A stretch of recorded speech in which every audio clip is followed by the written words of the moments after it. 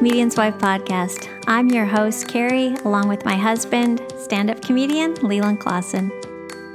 On today's episode, we have comedian, writer, actor, and host of the protest show, Thor Ramsey, with his wife, Dinika. This podcast is part of the Edify Podcast Network. Edify is a faith-inspiring app that brings together thousands of the best Christian podcasts in one place for your listening enjoyment. Cut through the noise and grow your faith by diving into the world's top Christian podcasts today. Download the Edify app for free from the App Store or Google Play, or by going to edify.app. That's EDIFI.app. Welcome to the Comedian's Wife podcast. Thank you guys so much for joining us today. We're so excited to have you here. Good to be here. So I feel like we have to start by telling our listeners what time we're doing this podcast. We're doing it at 9 p.m., and that was because you guys have a little guy. Yeah. Yes. And Leland's just been telling me a little bit about him, and it sounds like you guys are exhausted. Well, we are exhausted because we're old is part of it. But he's different. Well, you guys had two boys, so we had two girls, and now we have Rex, and there's 8 years in between all our kids, which is a dumb idea to begin with. But, it wasn't well planned. We didn't plan any of this. But wow, is there a fourth one coming in 8 years? I don't think so. Well, I'll be dead by the time he finishes high school. So. Well, let's not do that. Let's not say that. We'll be dead by the time it's just like we don't know who's actually going to raise him. But we thought we'd keep him for a while. Yeah, for as long as we can, for as long as the dementia doesn't kick in. Now the girls were different than each other, but their energy was different. They didn't really have bedtimes because they could sit up and they would just play and talk to us and cuddle. But he is on like a rampage continually. It's like I don't know if your boys were like that, but he's just energy wise, he's just always going. So we never had that, did we? They weren't too bad. Our boys, Hunter was a little more boy's boy. Yeah. But Cooper was would pretty sit chill and draw, and he wasn't. I think there's he foster to adopt is a lot harder because you don't know the person. When you have your own biological, we only have one, but we can kind of see. Oh, that's kind of you, and that's kind of me. Right. A little bit of that going. Explain that to me because I don't get it. Yeah. So exactly. If you get it, explain it to me. But so some of that's our oldest. Like you're like, I know how to handle Thor. Yeah. So if Eden is doing some Thor stuff, I know how to deal with it. Yeah, our oldest daughter's a clone of me for the most part. Don't tell her we said that because she would hate that. Yeah. But and then Kate, our middle child now, is so much like her, even though she's adopted. She has so much personality traits of her mother. A lot, And then your youngest now. I don't mean completely like her, but she's got a lot of her traits. Maybe she learned them, I don't know, but she didn't pick up anything from me, that's for sure. That's so cute. And so Rex is how old? He's 3. Sorry? He's 3. 3. And you guys just you fostered and then adopted? Yeah. Kate and Rex. So Kate's, our oldest is 20, and then Kate's 11, and Rex is 3. Wow. And so, we had Kate just 9 months when we were able to adopt her. And Rex we had for 2 years before we were able to just adopt last November. But Kate's got a real quick story I can share with Kate, which I love. Is we were in the what do you call it, foster care system. We didn't know what you put in like an age range 0 to 2, that type of thing. Yeah. And we didn't know, who or what. So, but she goes to Target to register because one of her friends says to her, "Why don't you register? That way, if you get a baby, we can have a baby shower." So she registers at Target, and they ask for a due date. She puts in what she thinks is a random due. It's required to fill out the registration to finish the form. It's one of those come ups. You have to put in a due date. Totally. Well, she puts in what she thinks is a random due date, and it turns out to be the very day Kate was born.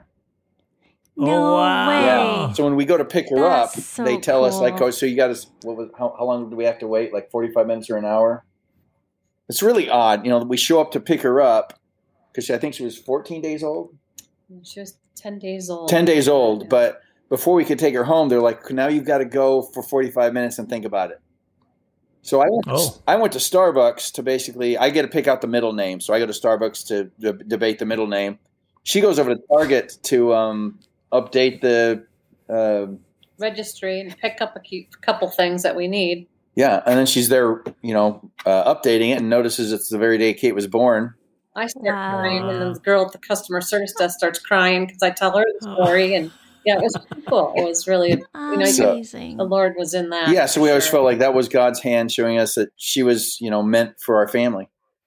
Yeah. Wow. And then with Rex, which was interesting, because I always wanted a son, we never had one, but I don't know the timeline. Eden's got a story too, but it's much longer. But all our kids have all our kids have stories. a God's hand, is in their birth story type of thing. But I was going through one of those.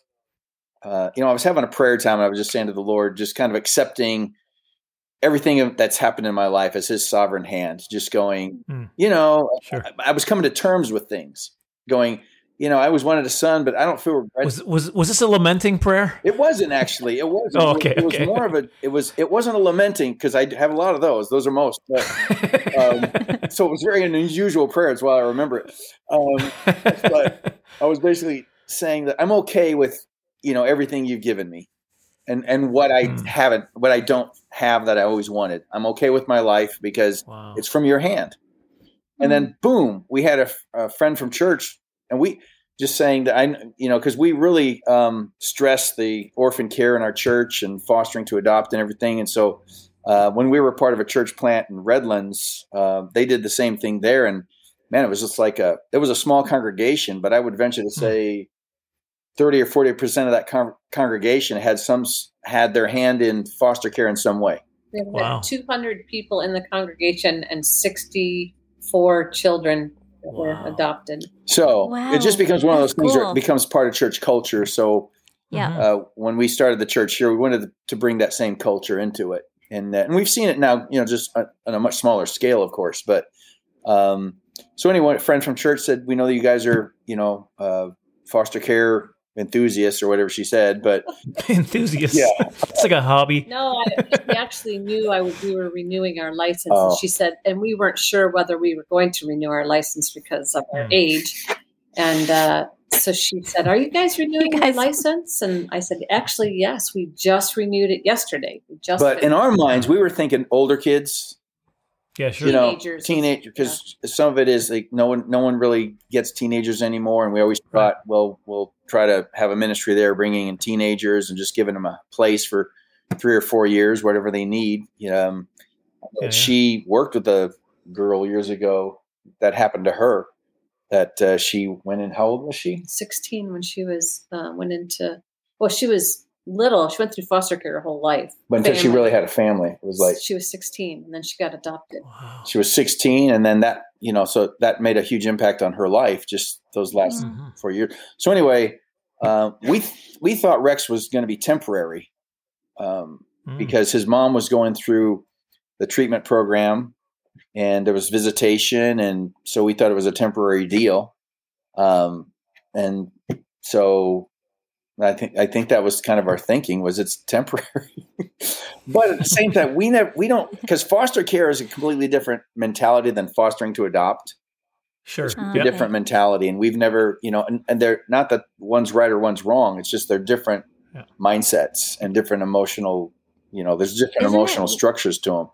Wouldn't it be almost impossible to not get attached to kids when you're? Yeah, so that's us. We were like, well, like I said. People always say to me, I could never do foster care or because I would be afraid it would just tear my heart out. I couldn't give them back. And my answer to that is it's not about you. It's about the kids. So, I mean, you're an adult. If the child gets taken away, it is devastating. And we've had 3 other kids that did return to their mother. But, and, it was upsetting and it was traumatizing and trying for everybody. But again, it's not about us. It's about the kids and about giving them home. I couldn't. I couldn't do it because it'd be devastating for the children. That's why I couldn't. So. Sorry, Thor. We interrupted you. No, that's fine. That's So we just took him and treated him like he was ours. But part of it was we had a relationship with the mother. We really liked the mother. She's really likable and everything. And it's just that she was a heroin addict, and she'd been a heroin addict for a decade, and we didn't know that much about heroin addiction. We read up on it, and it's really, really, really hard to beat. Even if you're trying to beat it, they generally relapse about 18 times, even when they want to get clean. So it's really hard. And so, it was just one of those things where it looked like she was on her way to renewal or not renewal. Reunification. That's the thing about age. You get the wrong words all the time. We find this all the time. It's the thing when you bring the people together again, and like that thing. You guys are not that old. You're making it sound like you're 90. We're old. Yeah, we don't want to tell people how old. I get called grandma all the time. You're such a nice grandma. You do not. You guys do not look like grandparents. But anyway, after I had the prayer about I'm okay with everything, we got Rex.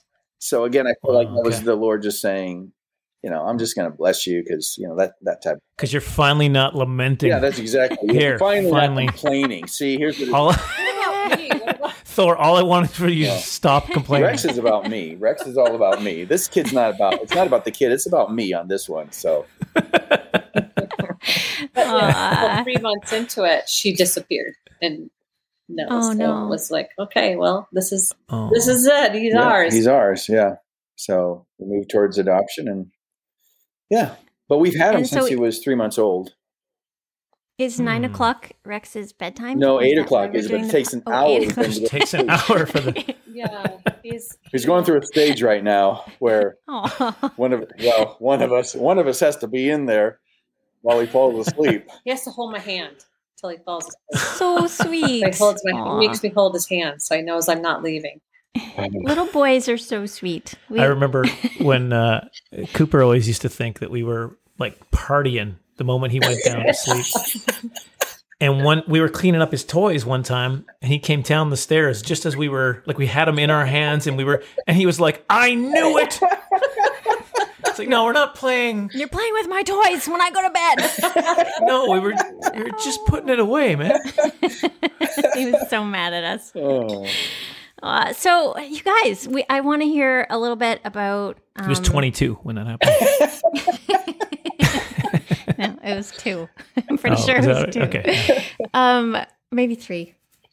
Yeah, he was talking pretty well at 2. But anyway, you guys, I want to hear about how you guys met. How long have you been married? Dinika, we've never even. This is the first time we've met. Is this the first time you guys have ever talked? Yes, you and Thor have known each other for. Thor and I go back for how long, years? Man? It's been a long time. At least a couple decades. I was going to say 20 years, maybe.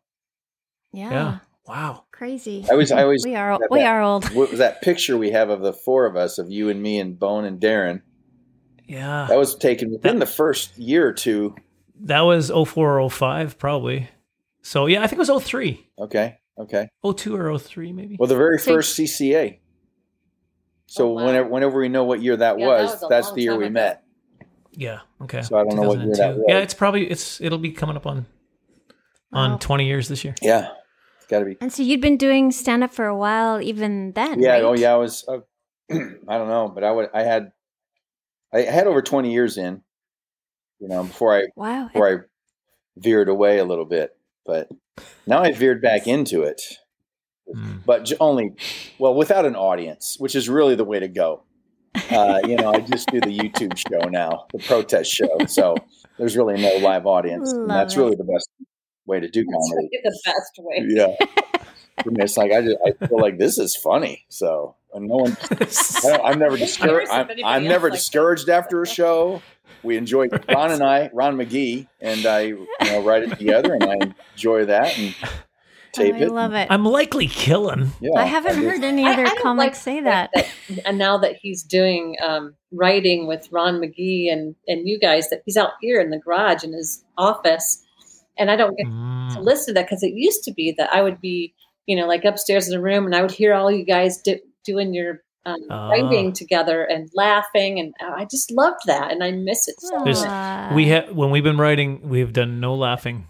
Yeah, it's serious. It's a serious script. Yeah. But she used to listen to my conversations when I talk, because we used to talk probably about 3 times a week back in the day, if not daily.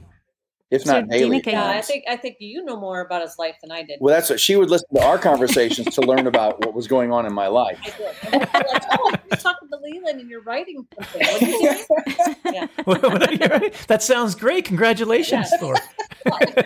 Don Shaw, he actually texts me all the time to update me on what they're working on. I love it. From him. That's funny. Well, I mean, it's not that I keep it from her. She's just, just that we have a 3-year-old, we're not allowed to talk. She's really just not that interested. Like, I learned years ago, you never run jokes by her. She's like, okay, all right. that's Carrie. Right in front of a crowd. So were you doing stand-up? To an empty garage, and that's really nice. Were you doing stand-up when you met Dinica? I met her doing a show. Oh, really? During a show. I want that to be in a script sometime. Yeah. That story. Yeah, I used to travel. I used to work. I was on the road all the time. So every week I was in a different city. I used to travel all over the United States. And I actually was working in Knoxville, Tennessee, and staying at a Holiday Inn that had a Comedy Zone in it. And so in the lounge. In the lounge. Oh, not in the lobby, nice. But the lounge. So yeah, I was working with another person, and he and I were like, let's go to the comedy club tonight. So we went to the comedy club that night, and it was like a Thursday night. Yeah. And they were like, it was so 20 or 30 just of us. getting there. So I had a good car. I had like a Chevy Cavalier, which is, Hello. Yeah, exactly. But it was new. It was only that did not draw me to it was only what? I didn't tell her about the car until years later. But it was only 3 years old, but so I had one of these Comedy Zone. If you ever did the Comedy Zone, it's one of those gigs where you do like 2 nights on the road, one-nighters, and then you end up Thursday, Friday, Saturday at a hotel. Yep. So you do 5 nights, but 2 of them are just, bars in Podunk. Right. Clarksville, Tennessee was the first where I was trying to get to. Wow, you got a good memory. And because driving to the gig, my car breaks down. Oh. But it breaks down in the middle, and I think I'm in Missouri. And it's the middle of nowhere, Missouri. And this is how podunk it is. I can't even rent a car. Like, I can't rent a car. So I'm like, well, I go to a local used car dealership and I buy a Chevy Nova for $300 because I had 2 weeks on the road, and I figured, well, $150 a week. If it gets me through the next 2 weeks, that's the investment I need, and I'll drive back here. It was one of these. Literally, it's like they couldn't fix the cars. We have to order the part.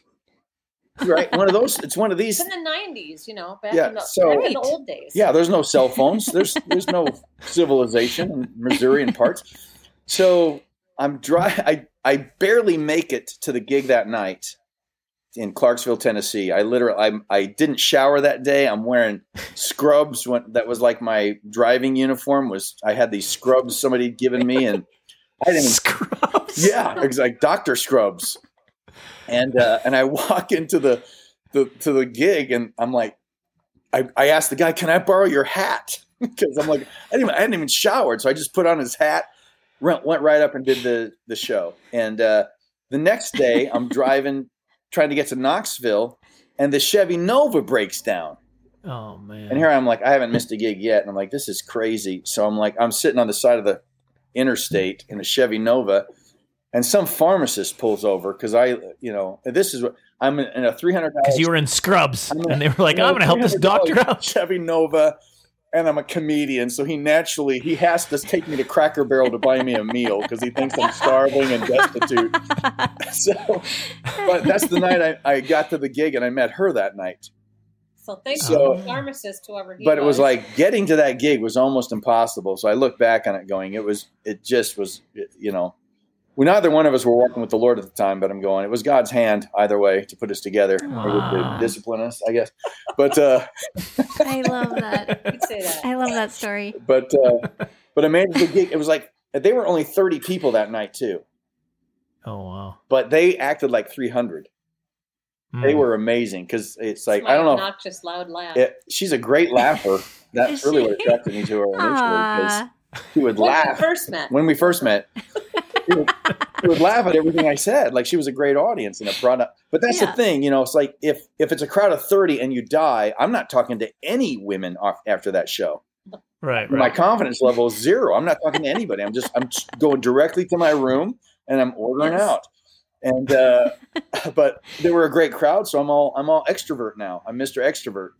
I have a good show, so I ended up talking to her. But during the show, I'm working with a ventriloquist. Oh boy, what was his name? We can remember. Jimmy Still. Jimmy Still was his name. I think he passed away. He did. Actually. One of his dummies came to life. And he was from the same town, like Grand Rapids, Michigan. Yeah, he was from. Dummies came to life. I know they're always in horror movies. The dummies come to life. And it's like it's a bad ending. True. But Jimmy did this bit where he would bring up an audience member and then tap them on the back of their neck, and they would open their mouth whenever he tapped them, to make them the dummy. And he brought her up. I was the dummy. So the first time I saw her on stage. So another man was putting words in her mouth. I'm like, that's the woman for me. That's the one for me. She laughs at my jokes. That's a whole horrible old joke.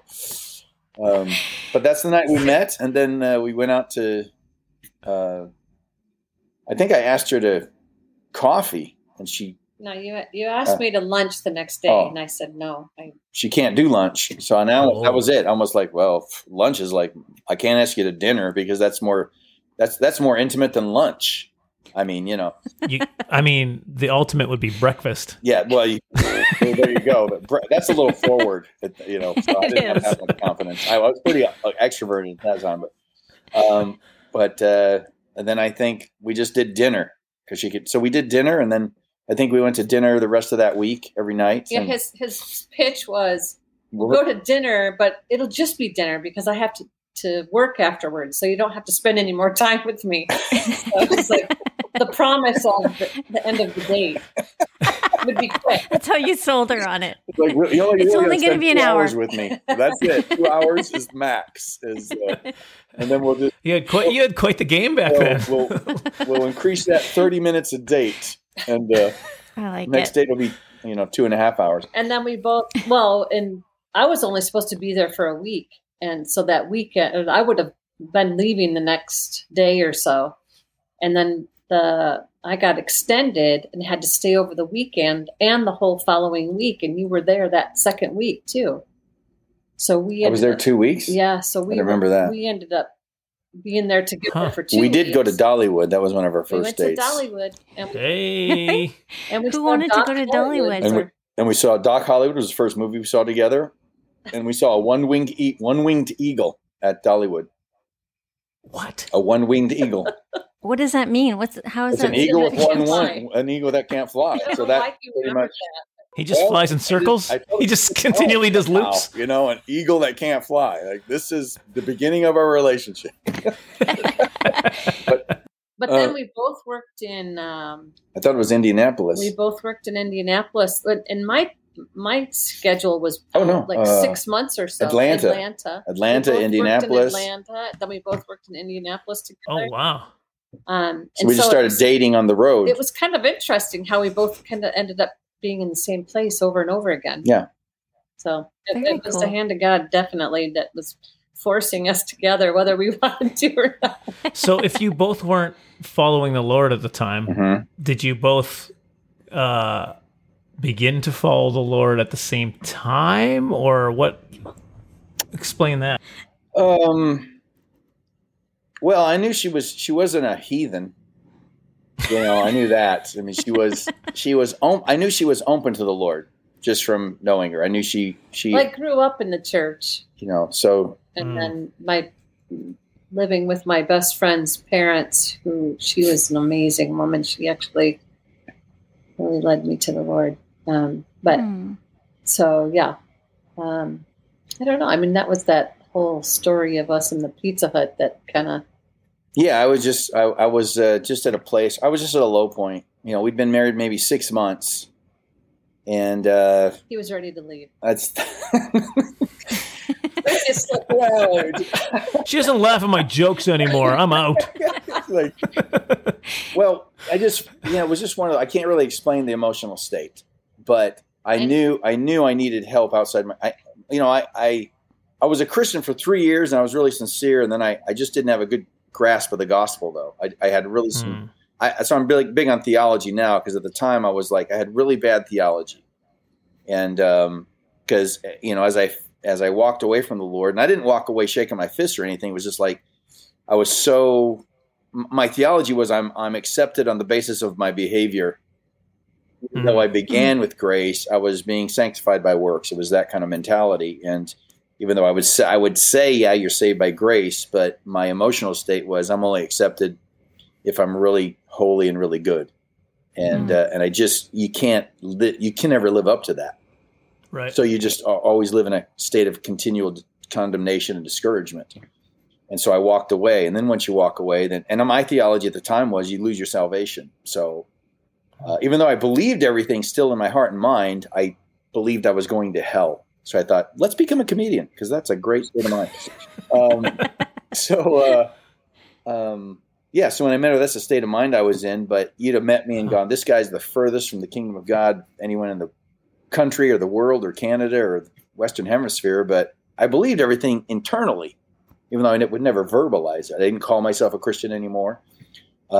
So we married, and I was just at a point where I'm just like, I had no moral resolve to become a different person, to that whole put a new foot forward type of thing. So we were both on the road. We were both traveling all the time. Yeah, we were traveling all the time. Just a couple days a week.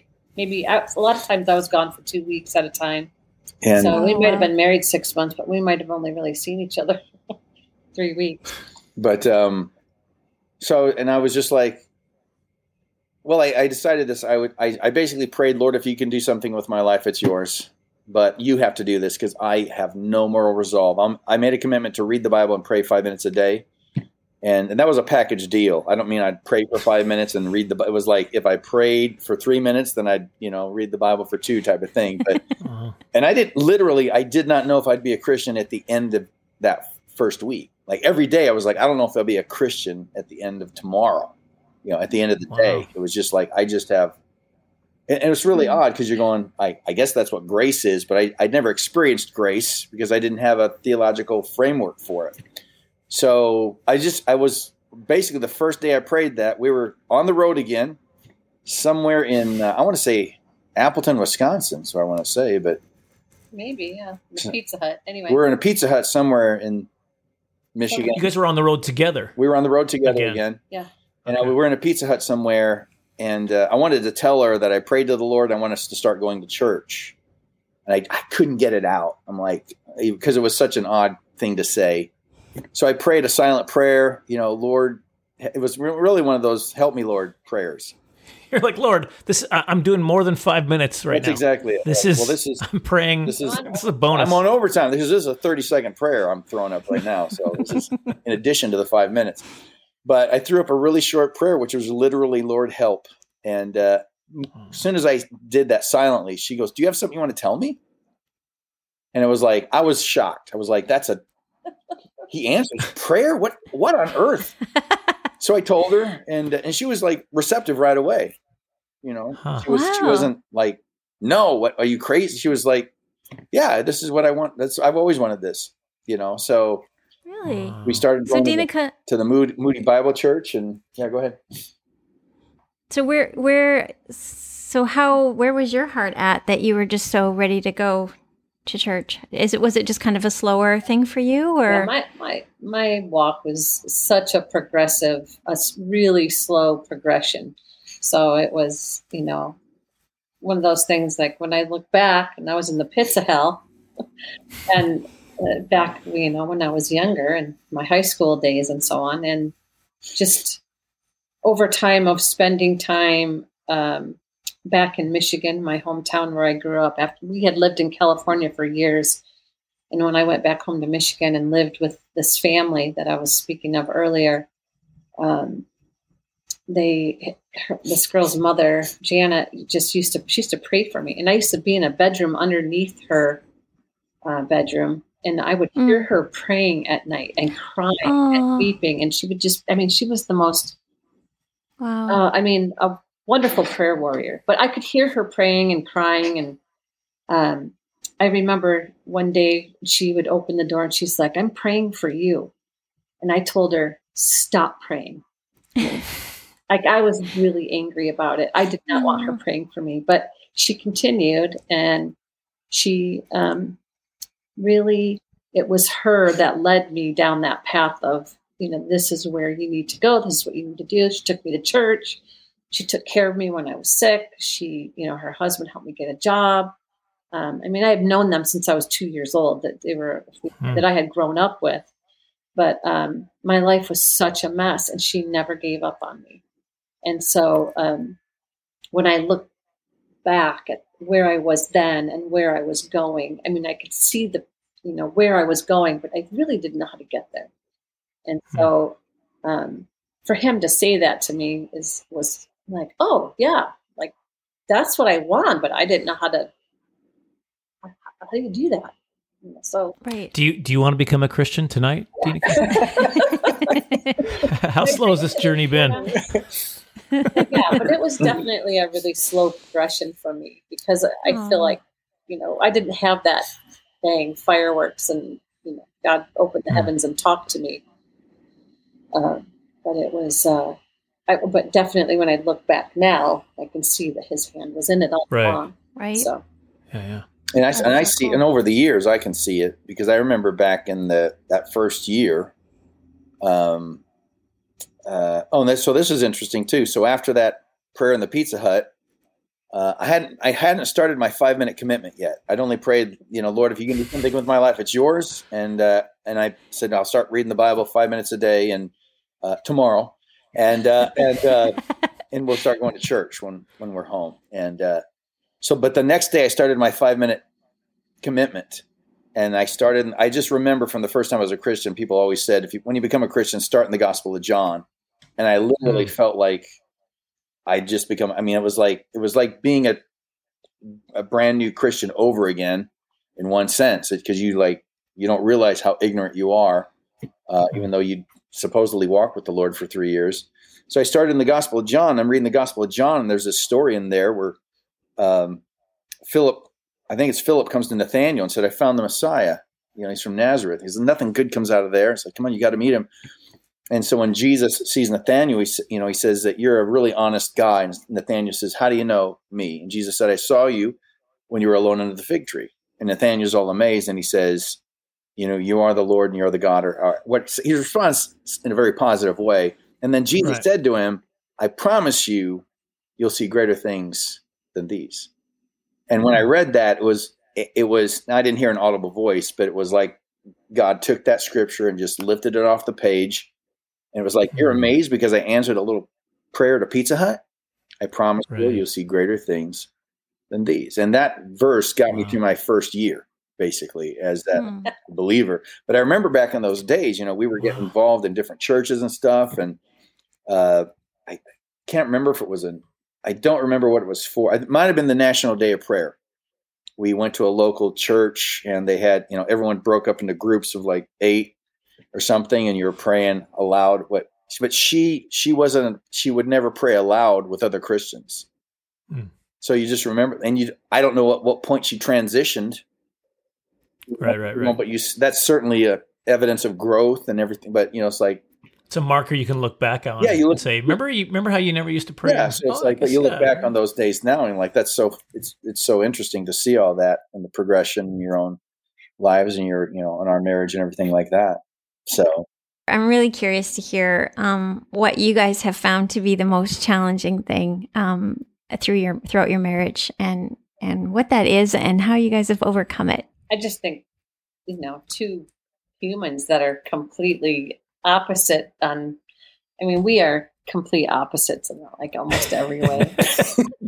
and they say opposites attract, and I can see that because his strengths are my weaknesses and my strengths are his weaknesses. So I think that it does work out in some ways, but it just always reminds you of where you're weak. So that weakness is staring you right in the eye every morning. Yeah. Oh my God. It does. It reminds you over and over again. This is funny about marriage. You guys may have experienced this, but here you start out here in marriage, like you're here and she's here, and then over the years you crisscross. So there's like you had these attitudes in the beginning of marriage, and her attitudes become your attitudes, and your attitudes become her attitudes. And but you're still at cross purposes. I finally got on board with the thing you were big about, but like you're over here. Like you were right. You were right. Yeah. Why won't you go back to that? Okay. But your personalities do start to meld together a little bit, I think. So. But I don't know how people do it without Jesus. Yeah. Really, because essentially you're not putting yourself first, and if you're putting Christ first, you have to keep submitting yourself to Christ. You're like, oh man, that was so ugly. I can't believe I did that. God forgive me for treating him that way or doing that stuff. And I'd be like, thank God she admitted it.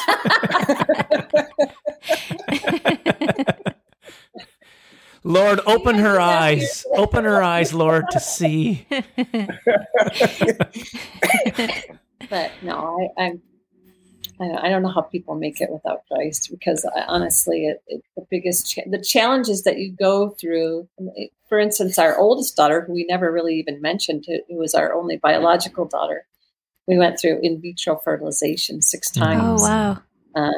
Which really is unheard of. People don't usually allow people to. We didn't know that at the time. After the 3rd time, well, I was older, because once you're past you're 35 or so, which I was, they kind of don't want to deal with you. We had to go see a specialist that dealt with women that were older, which 35 is old. That's really sad. Right. But when we went through that with her, and we had a couple of miscarriages, and it was just disappointment after disappointment, it really could have torn us apart, because there was so much sadness. There was so much just grief and stress, but it really, I think, ended up bonding us together. We really clung to the Lord at that time. And so, that I think that had a lot to do with that in that beginning. It was 7 years into our marriage, but I think it really did help us bond together at that time in our life. Yeah, I think it did. And I think that the 2 things I look back on our marriage, I know that early in our marriage, we did adopt I don't know if we adopted it consciously, but we would apologize. Like, whatever the issue was, we would take ownership, and then we'd ask for forgiveness. So we did that. Even if you didn't feel it. Even if we didn't feel it. That's true. Because there's a couple of things I know I'm still right about, but I caved. But when you say it and you don't feel it, it comes. Yeah, it does. It does. But true. I think we did that all the time, a lot. I mean, and I think the other one was we didn't try to change each other. Yeah. Could you repeat that for Carrie one more time? One more time. We didn't. Yeah. Well, yeah. And I think we. That's why it's nice when they go on the road. So exactly. I should say for the most part. I'm not saying we never slipped up there. We've been perfect. Yeah. So, but I think that was a big deal. You don't try to change them, and you just allow it's that whole thing where I think it's a truism that you're not the Holy Spirit, so don't be the Holy Spirit for them. That never works out. So you have to allow God to change them. And then some of it is you find your prayers for your spouse are so selfish. Because if she became this godly woman that I imagine, it's like, who wouldn't love her? So. That was when they're gone bad. I love it. No, but I'm saying, but generally when we pray for our spouses and that in terms of their godliness, it's all really for our benefit. It's so they won't give me grief. It's really what it's about. And generally the prayers are really about just accepting them where they're at and allowing God to do what he wants with them. But it really is. That's the same thing with me. It's like you look back and you go, I wasn't the cakewalk I thought I was. Right. That's for sure. So, and I don't even know how cakewalks work. That analogy doesn't even work. But again, I'm old and I don't have the bake sale cakewalk. People don't even know what a cakewalk is anymore, probably. But, who has high school or junior high? I don't know what they're called in their fairs. Carnivals? Oh. Carnivals. Anyway, doesn't matter. I don't have the right analogy. But is that what cakewalk is? Does it have to do with bake sales? Yeah. I didn't know that. I didn't know that either. A cakewalk? A cakewalk has to. They don't have to do with bake sales, but they have cakes. Like I know cakewalk means easy, but I don't know why. You're walking on cake, or what are you doing? You've never been on a cakewalk? You get a free cake. Oh, you walk around in a circle. It's like musical chairs. Is that what that is? And you stop the music, and they call out a number, and if you're standing on that number, you win a cake. For doing nothing but walking. Wow. Yes. Okay, since we're on this topic, Thor also said the word podunk earlier, and I have said that I've said that before. I don't know what that means. What does that mean? It's just a podunk? Yeah, it's just a little crappy town. Yeah, I mean, crappy town. It means, small, insignificant. It's not a cakewalk. Life in that town is not a cakewalk. So if I looked up podunk in the dictionary, it would be there? It'd be like insignificant one-horse town type of. Okay, one-horse town. See, you drop another one in the one-horse town. Yeah. My wife's looking it up right now. I thought it was a short form of something. Okay, but listen, I did want to ask you about all the things that you've got going on. You've got just give us because you got a bunch of stuff going on, and we didn't cover any of it so far. Sure. Small, insignificant, inaccessible town. Oh, there you go. Amazing. Hold on. Yeah. Did you hear that? Okay, listeners, did you hear that? Stop looking at me like that. Word of the day. I do that every now and then. I'll say a word that I think everyone's familiar with, and they're like, "Boy, this guy, we're hanging out with him is no bake sale."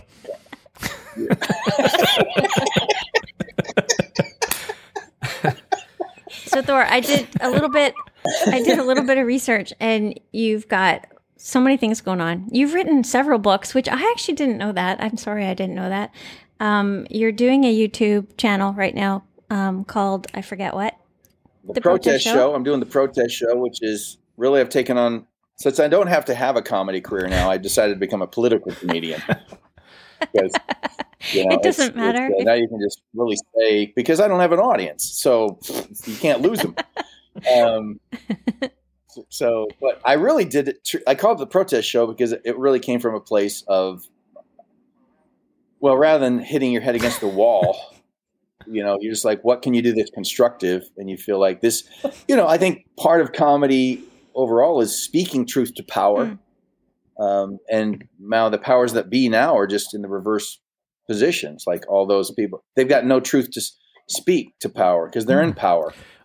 I think I'll still just hit my head against a wall. Yeah. So, but the thing I'm excited about is, so tomorrow I have a telephone call with a lit agent.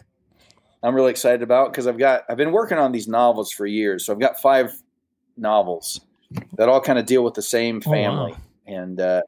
And they're comedic and they're satirical, and I've enjoyed writing them, and I really felt like in that particular form, the form of the novel, you can actually say something and be funny, because it just gives you it just lends itself to that. Whereas comedy doesn't really, you can't really be, for the most part, even with the political stuff, you can kind of do it a little bit, but.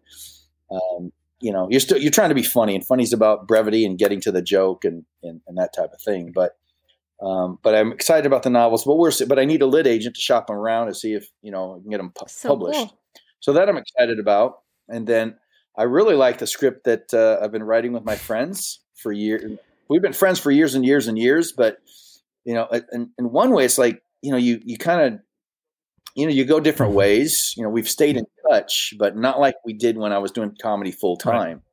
And so I wanted a way where I could stay connected to these guys. And even before COVID hit, I know my New Year's resolution, I called all these guys, my 3 friends that I've had for years, and said, I just want to call you once a week just to connect.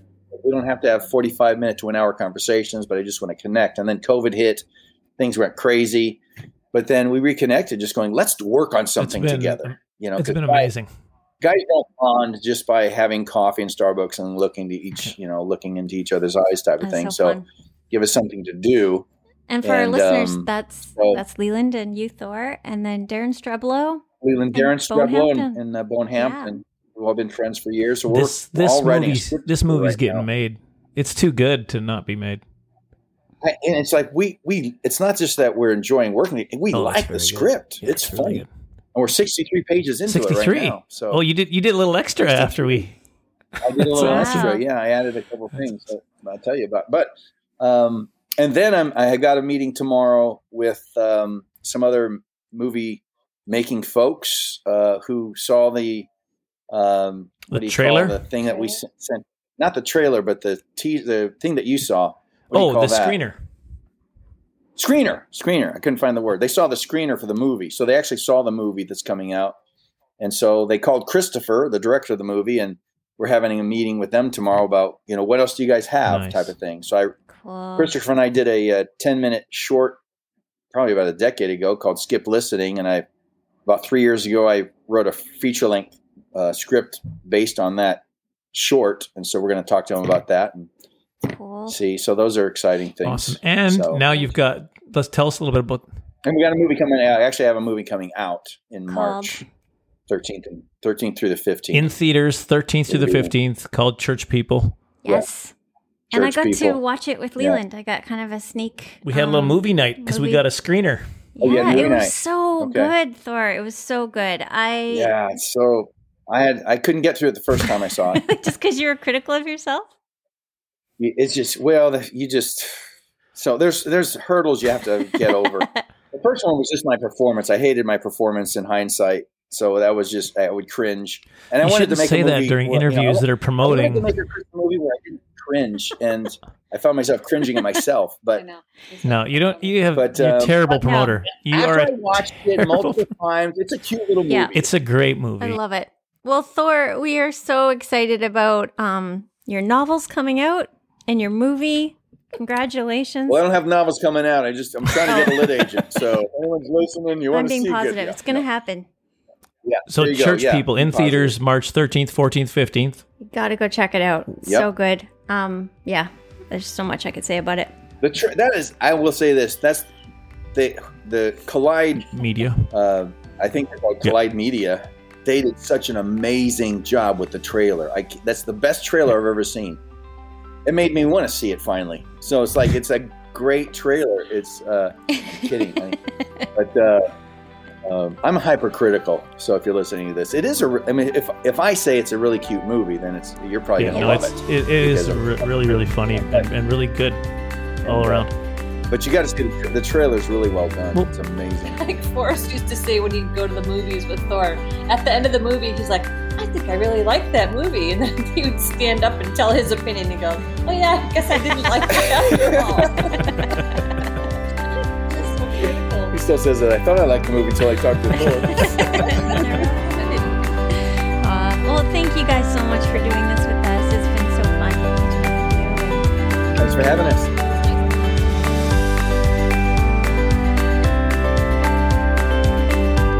We are part of the Edify Podcast Network. Download the Edify app for more powerful Christian podcasts.